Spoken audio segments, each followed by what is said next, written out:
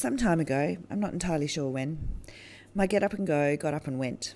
I'm really, really tired. I fell asleep on the couch most nights, getting up sometime during the night to take myself to bed. All the balls that I've been juggling for many years have started falling down around me at a quicker pace than usual, and definitely quicker than I can pick them up.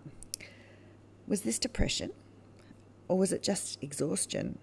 Was it 13 years of working in massive hours in more than one job usually? Was it navigating a marriage breakdown? Was it 7 years of single parenting 2 beautiful children? Was it dealing with a chronic disease? Was it my ever-increasing awareness that I am just the wrong kind of woman in the eyes of the patriarchal profession that I chose? Maybe it's the many stories of trauma and loss that my patients have shared with me. Or maybe it was my own grief from losses that seem so unjust and losses on the horizon that are too heavy to bear. Why is there a Beck-shaped indent on my couch? Why was the work that I loved suddenly drowning me? Maybe it's burnout. I'm Beck Lettingham, rural generalist, single mum, amateur podcaster, virtual choir director and founder of Medical Mums. And I think I'm burnt out. And I don't think I'm alone. I've set out to have a chat to some others who've been through burnout, find out what it looked like for them and find out what they did about it. And along the way, I found the most amazing people who've really shared their time and stories with us, and I really think it's worth listening, and I hope that you hear something that might help you make changes in your life, hopefully to avoid getting burnt out if you're burning out at the moment, or maybe if you are in the trenches with us, help you to turn things around, because as you'll hear from some of these stories, life after burnout is a wonderful thing, and people can achieve that. So welcome to this mini-series of Medical Mums Chat about burnout. And in this episode 1, we're talking to Dr. Danelle Ward, an obstetrician gynaecologist from WA, and Dr. Penny Alexander, a dermatologist from Sydney. I thank them very much for their time and sharing their stories with us, and I hope you enjoy them. If you think this is you, please get help. I'll put a list of resources in the show notes that you can refer to, or reach out to someone. Thanks for listening.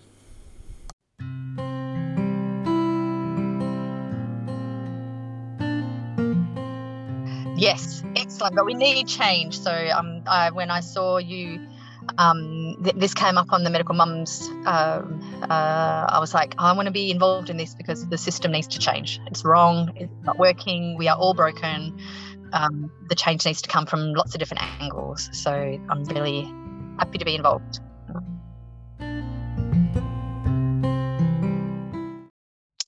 So my name's Danelle, and I live down, I'm in Perth, in Mandurah actually, I live in Mandurah. I am a 6th year now consultant in obstetrics and gynaecology.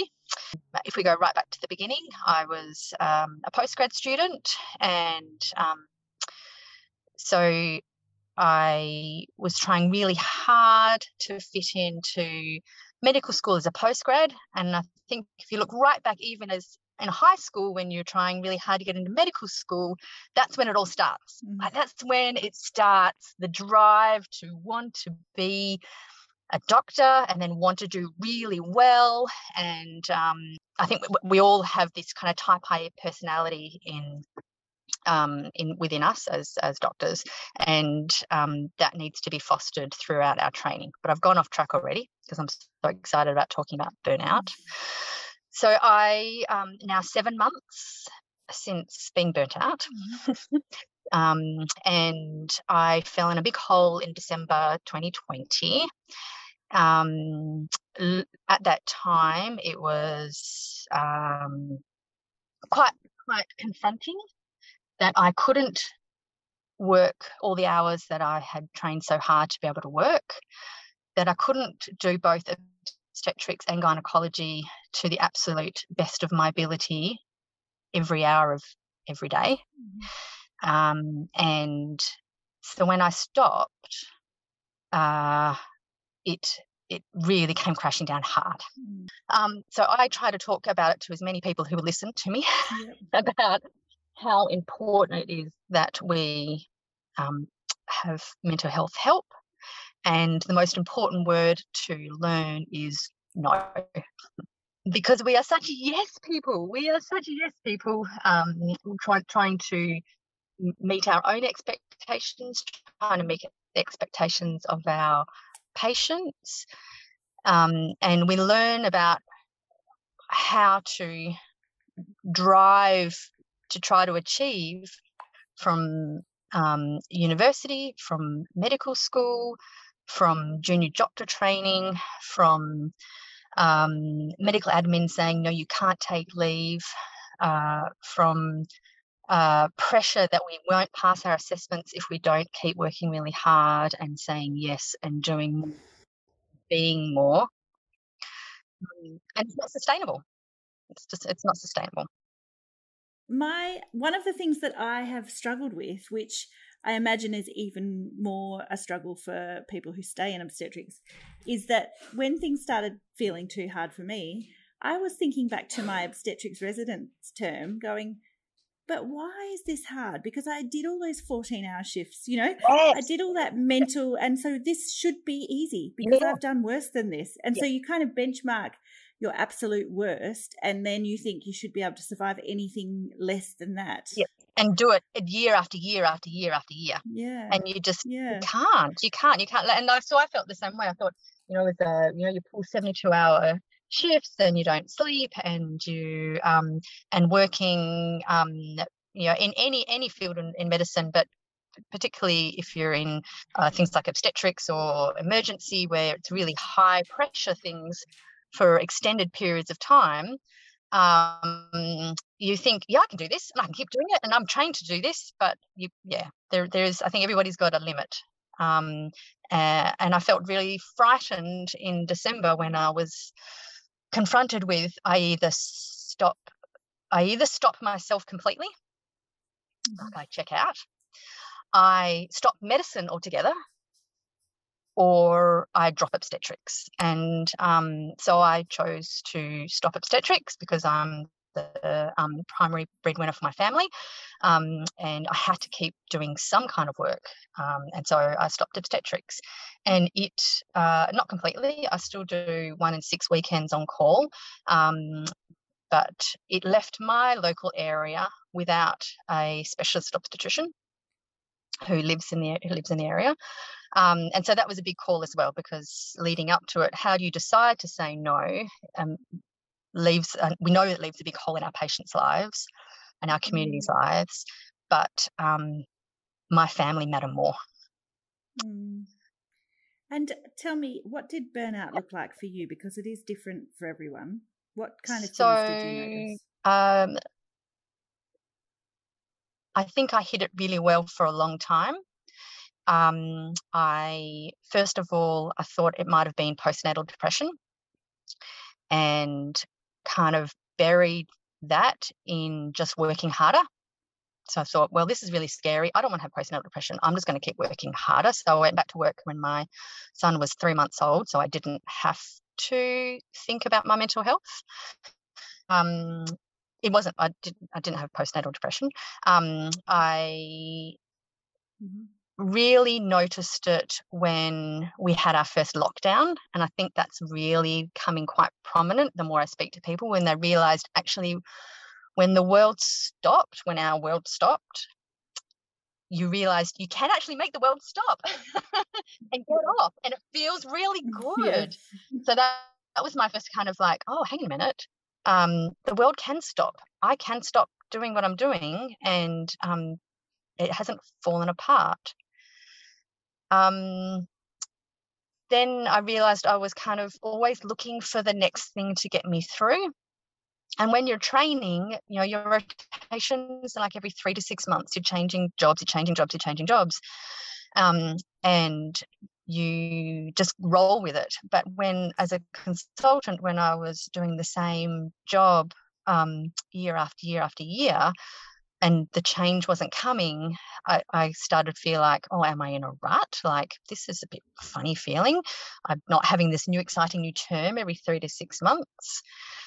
And then, so once the end of 2020 came around, and I was looking at that stage, I was looking to try and get a colleague to come and help work with me because I was too tired to keep doing what the work I was doing.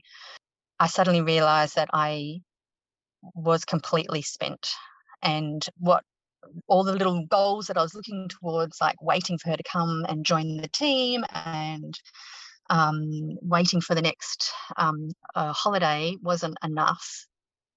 And she called me and she said, I can hear that you're not all right. And actually having another colleague point that out to me was really profound. That we tend to just go, oh yeah, I'm okay, or oh yeah, we all work so hard. But someone actually stopping, going, you are not okay, made me think about it. And then I became really aware that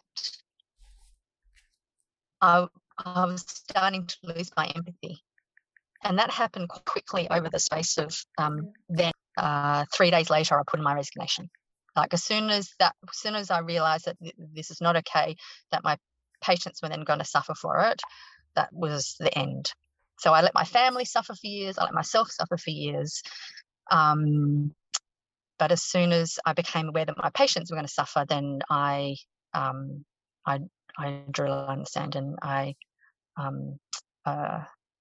stopped doing obstetrics. So when I look back now, I'm really ashamed that I made my family the last priority.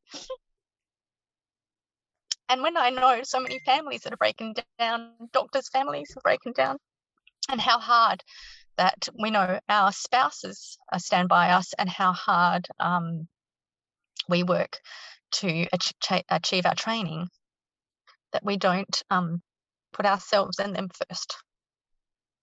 Because we're not taught that. We're taught to be doctors and to be altruistic, and you must do that extra shift.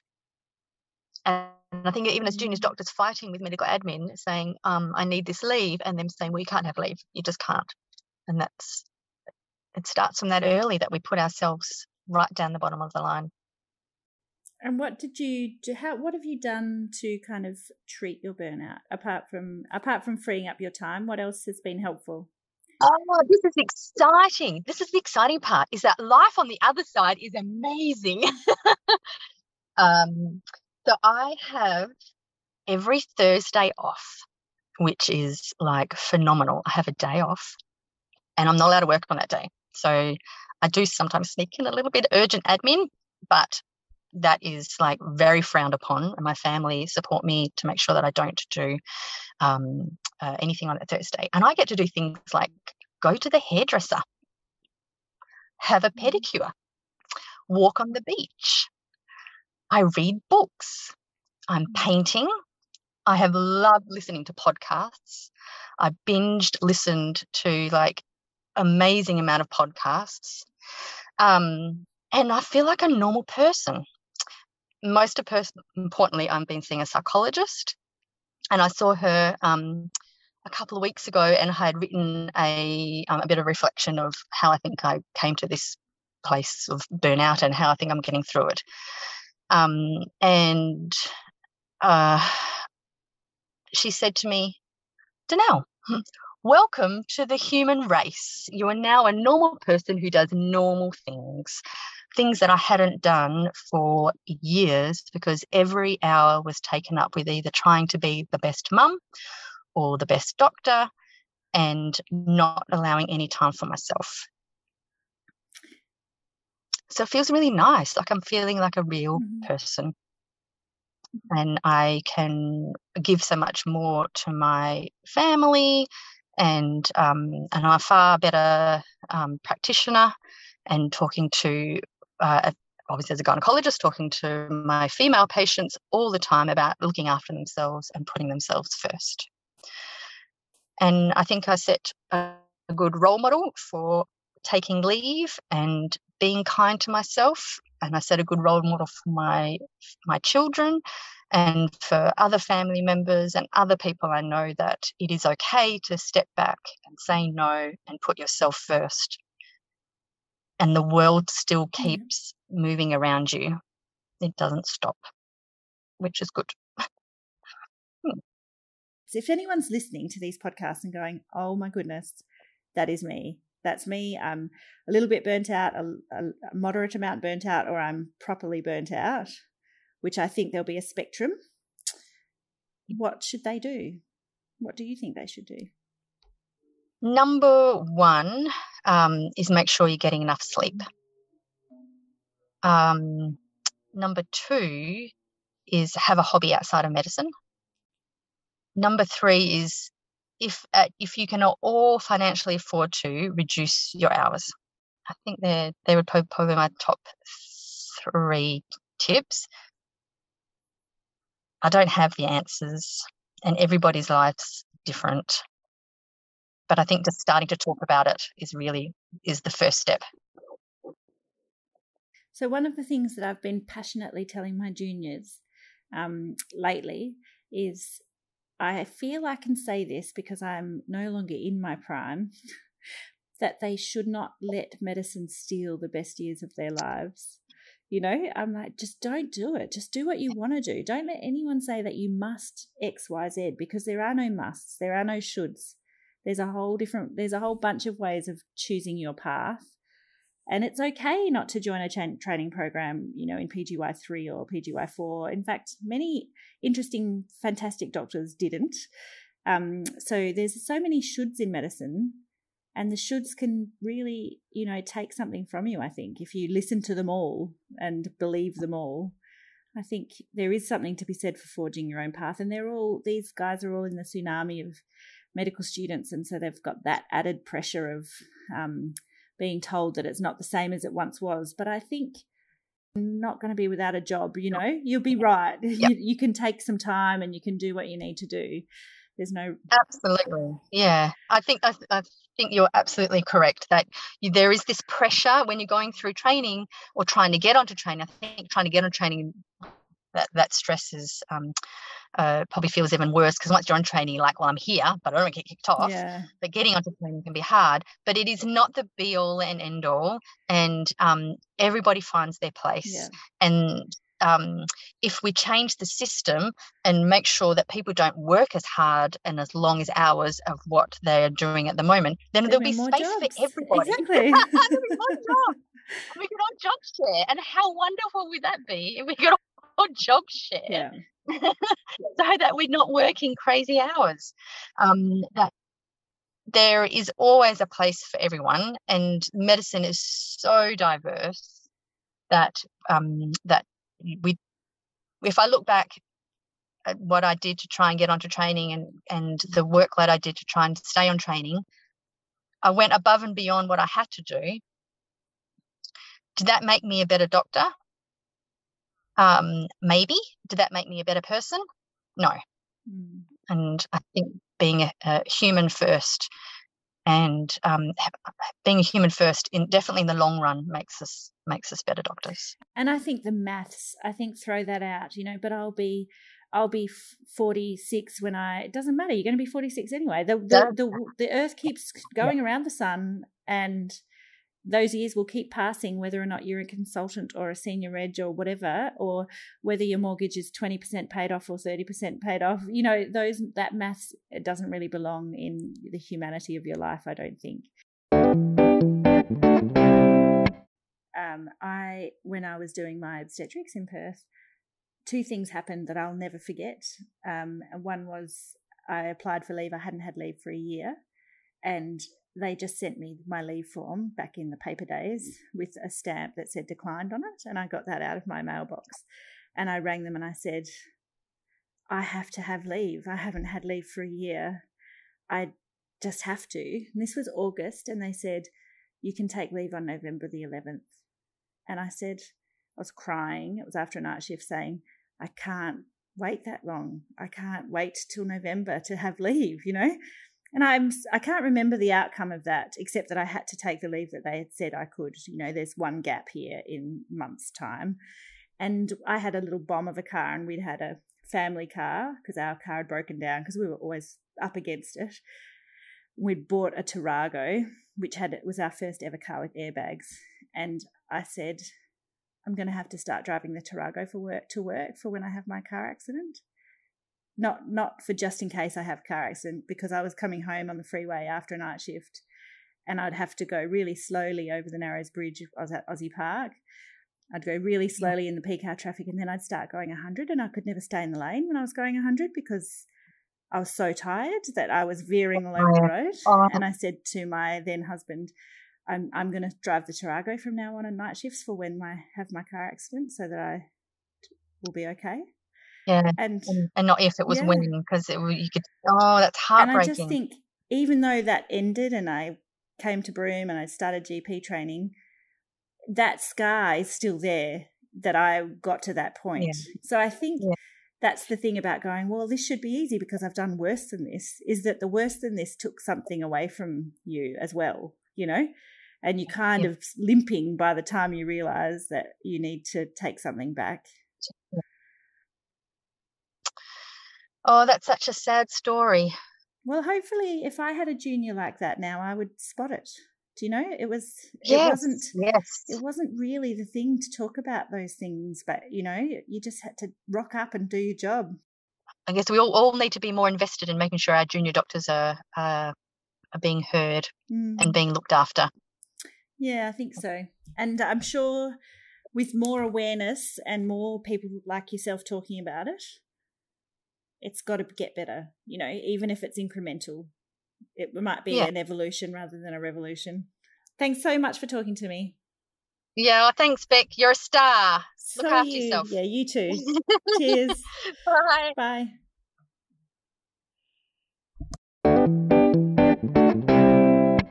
So I'm Penny Alexander. I'm a dermatologist in Sydney. And what are your experiences with burnout?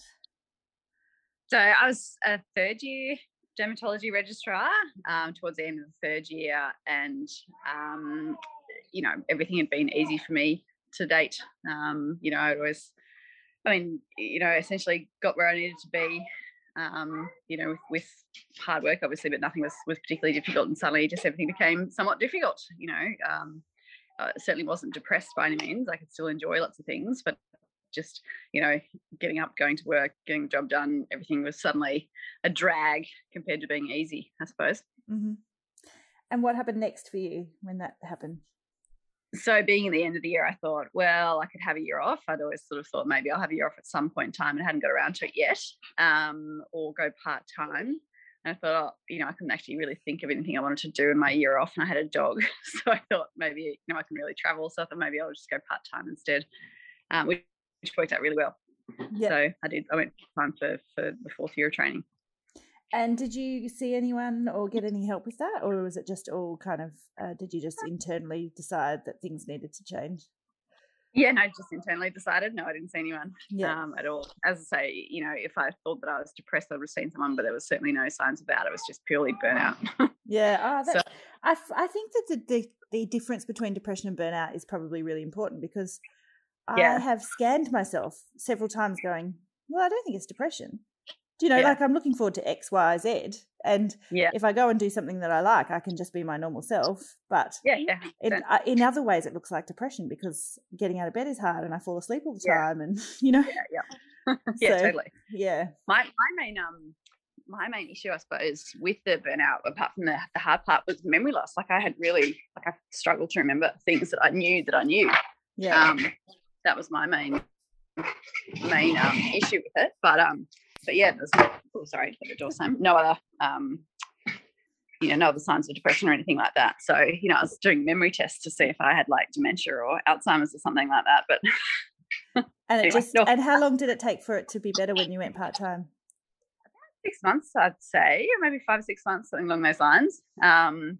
And, you know, I was doing week on, week off. So I just, and I was studying for the exams and things like that, being fun year. So I just worked normal week, and then I sort of did very relaxed study in the other week off, and caught up with friends, did lots of exercise and stuff. So it was really leisurely way of doing it. And yeah, it was, by halfway through that year I was totally fine, and then I just had a really nice time the rest of the and what do you work now? So now I'm a dermatologist. I work 3 days a week with 2 little kids, which is perfect. Yep.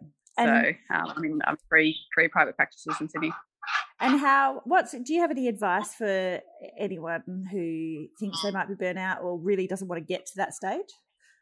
Yeah, I think it's important to do something early rather than late and waiting until it gets bad, I suppose. But, I can really recommend part-time. It was great. The college thankfully allowed it. They've been a bit funny about it in fourth years ever since, which I think is silly. Like, they really should be encouraging rather than discouraging it. And the bosses, if people don't understand at the start, they think you're either sick or lazy, I think, to be honest. But they eventually got over it. But yeah, in terms of advice, I would say people, even if people don't understand it, then I would still, make whatever changes you need to make it better for yourself, because, it makes the world a difference. And, then by halfway through the year, everything was easy again. And I, went through exams. There was no issues. So, Awesome. I haven't, that was like 7 years ago or something now, and I haven't, it hasn't recurred. And you haven't seen little signs that you think something's got to change, or you've just... No. Yeah. No, not at all. Oh, fabulous. It's nice to hear success stories as well, because, I don't think that the culture of medicine is designed for us to change things in that way, but I think we have to push against it. Yeah, definitely. And, I think the colleges need to be more aware of burnout as a reason for changing, either taking time off or going part-time and things like that. And it's not, it's not a bad thing. It's not that people are lazy. And, I was more than happy to organise the job sharing issue myself, and it was no extra work for them, so they should be encouraging of it. I think, personally. Excellent. Thanks so much for talking to us at Medical Mums Chat about burnout. Oh, my pleasure. Lovely to talk to you.